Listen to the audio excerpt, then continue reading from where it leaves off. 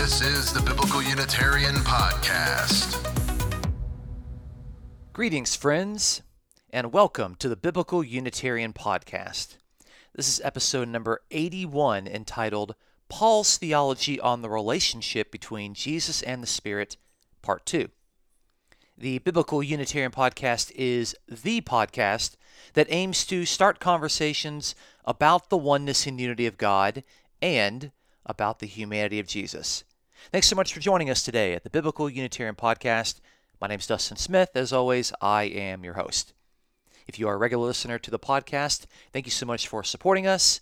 And if you are a first-time listener, welcome. Be sure to subscribe so you don't miss out on future episodes.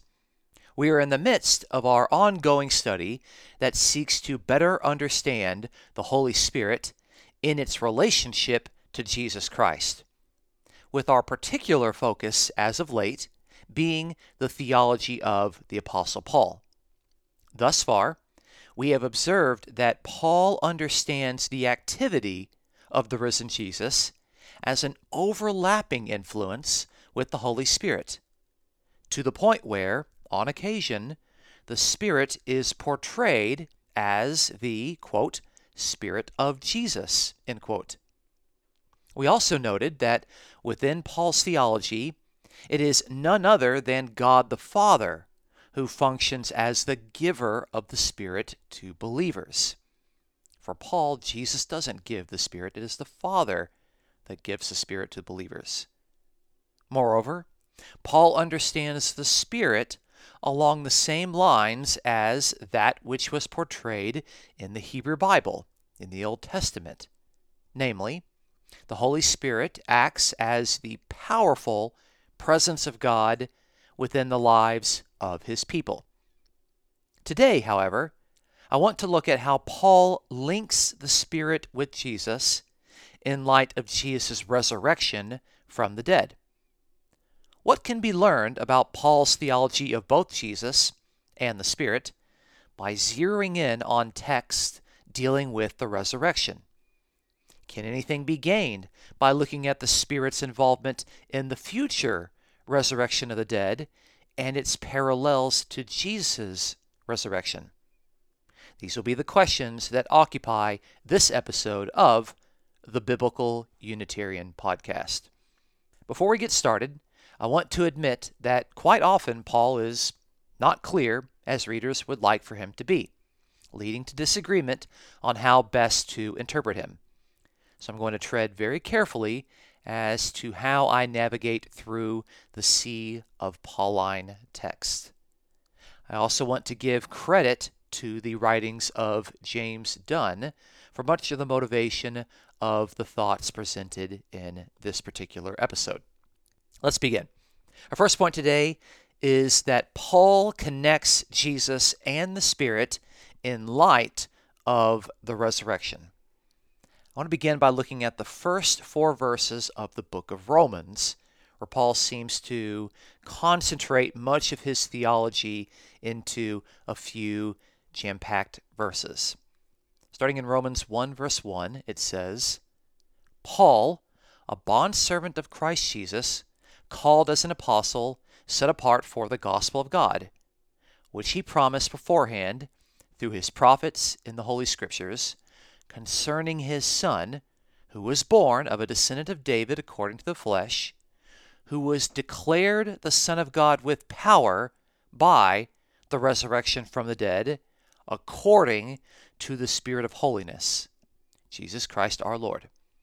That's Romans chapter 1, verses 1 through 4. We actually can get a lot out of this passage, but the first thing that stands out to me is that there is a deliberate link made by Paul between Jesus, having been raised from the dead, and the Spirit of holiness. It says that Jesus was declared Son of God with power by the resurrection from the dead, according to the Spirit of holiness, or what we might call the Holy Spirit. This is not a casual comment that Paul is making in passing. It is spoken of in the midst of his description of his gospel and in the introduction of his massive letter to the Romans. Paul's linking of Jesus and the Spirit in light of Jesus' resurrection can be glimpsed in other passages within the Pauline corpus, especially in light of the fact that Jesus' resurrection is the first of many more that are to come.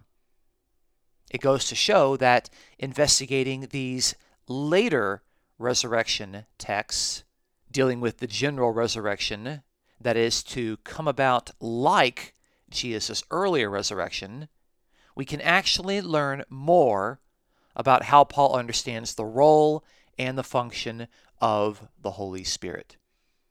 Let's look at some of those texts. Our second point today is that for Paul, the resurrection of Jesus was the prototype of the future resurrection of Christians to be brought about by the Holy Spirit.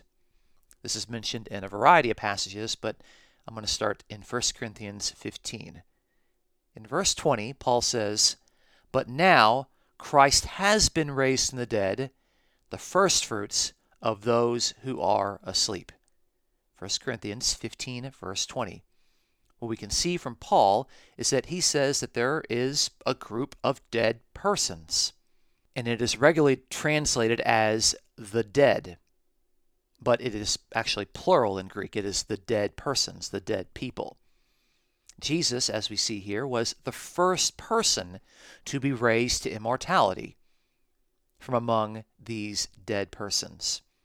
So Jesus is the first fruits of those who are asleep. But there's an entire group who are still to be raised in the future when Jesus returns. What is important here is that Paul connects the resurrection of Jesus, which involved the Holy Spirit, as we've already seen in Romans chapter 1, with the general resurrection of the dead in the future.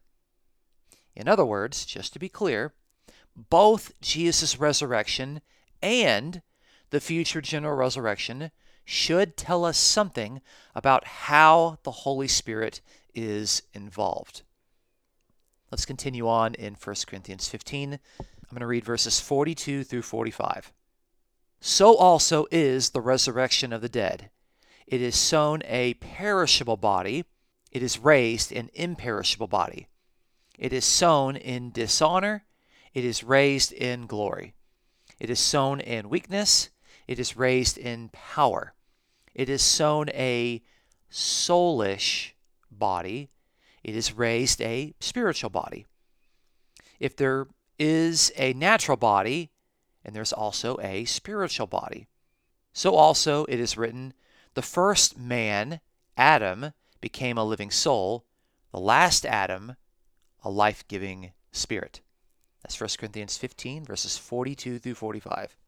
It's important to know that Paul describes the two different bodies that are involved in the plans and purposes of God. We have the initial body that is energized by soul, and that's why I translated it as a soulish body. Not necessarily a natural body, but it's a soulish body because it's energized by the soul. And then we have the resurrected imperishable body, which is a spiritual body, but that is a body that is energized by spirit. It's not spiritual in the sense that it's like a ghost or a vapor or that it's immaterial. It's very much a part of God's creation. It's very much a material body. But sometimes not understanding the difference between the two bodies makes the definition of a spiritual body something that doesn't make much sense. So we have two bodies. We have a soulish body, the original body given to human beings, and we have a spiritual body, a body that is energized by God's Holy Spirit. Paul also mentions that the body is sown in weakness, but it is raised in power. I'm very interested in these two words, weakness and power. And I want us to remember these two contrasting words for later because Paul's going to reuse them in 2 Corinthians in a very important passage. What's important to note is that when Paul is describing the future resurrection of the dead, he describes the contrast between the new bodies that the dead are to receive as a body that is sown in power, in contrast to their original body that was sown in weakness. Weakness and power. Put those two words on the back burner. Again, in 1 Corinthians 15:45, we can see that the resurrected Jesus is described in terms of the Spirit. It says the last Adam, which is Jesus, and then it describes him as a life-giving spirit. We don't have time to unpack what this passage means, but it's interesting to see that the Spirit is associated with the resurrected Jesus in some capacity. Let's move on to Romans chapter 8, and let's look at verse 11. But if the Spirit of him who raised Jesus from the dead dwells in you, he who raised Christ Jesus from the dead will also give life to your mortal bodies through his Spirit who dwells in you. Romans 8 and verse 11. This is a very clear and illuminating passage. We have the Spirit of him who raised Jesus from the dead. The him there in reference is the Father. The Father is the one that raised Jesus from the dead. And so the Spirit of God, or the Spirit of Father, is the manner in which the Father woke Jesus up from the dead. And it says that the other believers are going to also be given life to their mortal bodies through the very same Spirit. God's Spirit, in other words, raised Jesus from the dead, and that very same Spirit will give life to the mortal bodies of believers, which is another clear connection between the Holy Spirit's involvement in the resurrection of both Jesus and those who are dead. Let's move on to our third point. Point number 3, the Holy Spirit that raised Jesus from the dead is regarded by the Apostle Paul as God's power. Let's look at a couple passages that make this point. 1 Corinthians chapter 6, let's look in verse 14. Now God has not only raised the Lord, but will also raise us up through his power. 1 Corinthians 6, verse 14. We can see here that God's power is the manner in which God is going to raise us up, and Paul describes it as kind of the natural parallel to the way in which God raised up the Lord Jesus. God's power is not something different from the activity of the Holy Spirit. The Spirit is God's power in action. But it is interesting that the Spirit, for Paul, can be almost casually described at times as God's power. God raised Jesus with his powerful Holy Spirit, and he will also raise us up through the very same powerful Holy Spirit. But it's interesting that the Spirit here is described as God's power. We can see this also in 2 Corinthians chapter 13. I'm going to look in verse 4. For indeed, he was crucified because of weakness, yet he lives because of the power of God. For we also are weak in him, yet we will live with him because of the power of God directed toward you. 2 Corinthians 13, verse 4. Here we have that contrast of weakness and power, and it is used to describe Jesus. Again, it says that he, Jesus, was crucified because of weakness, yet he lives because of the power of God. We saw earlier, remember, in 1 Corinthians 15:42, that the future body of Christians is sown in power, but the original body, the soulish body, is sown in weakness.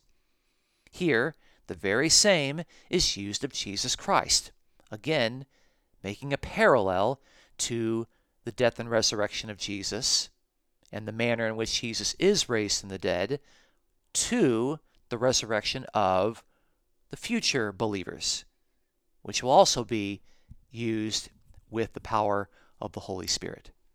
It is the power of God that will raise the dead, and that very same power is what raised Jesus from the dead.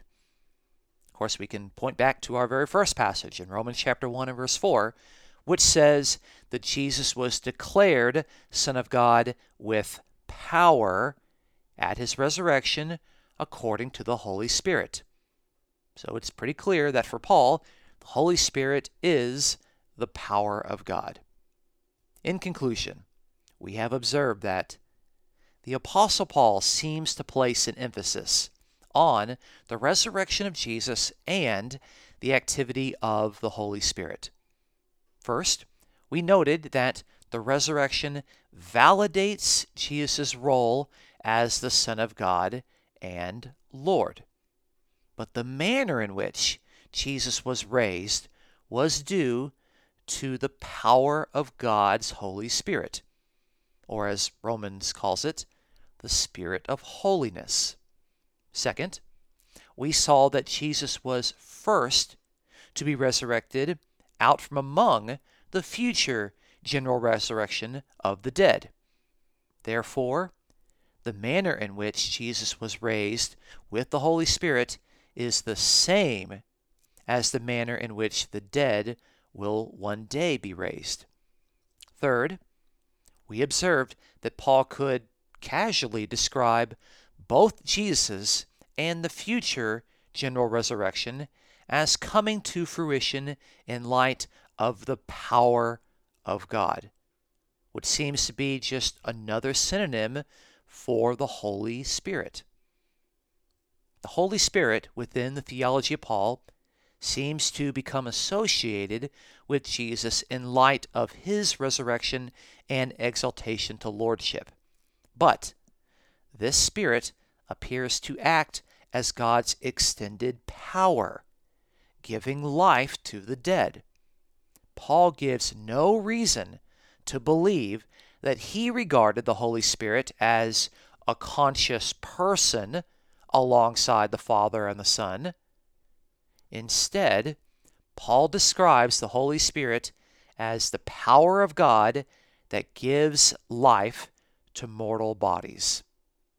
If you would like to support the podcast, please check out this episode's description for a link to donate.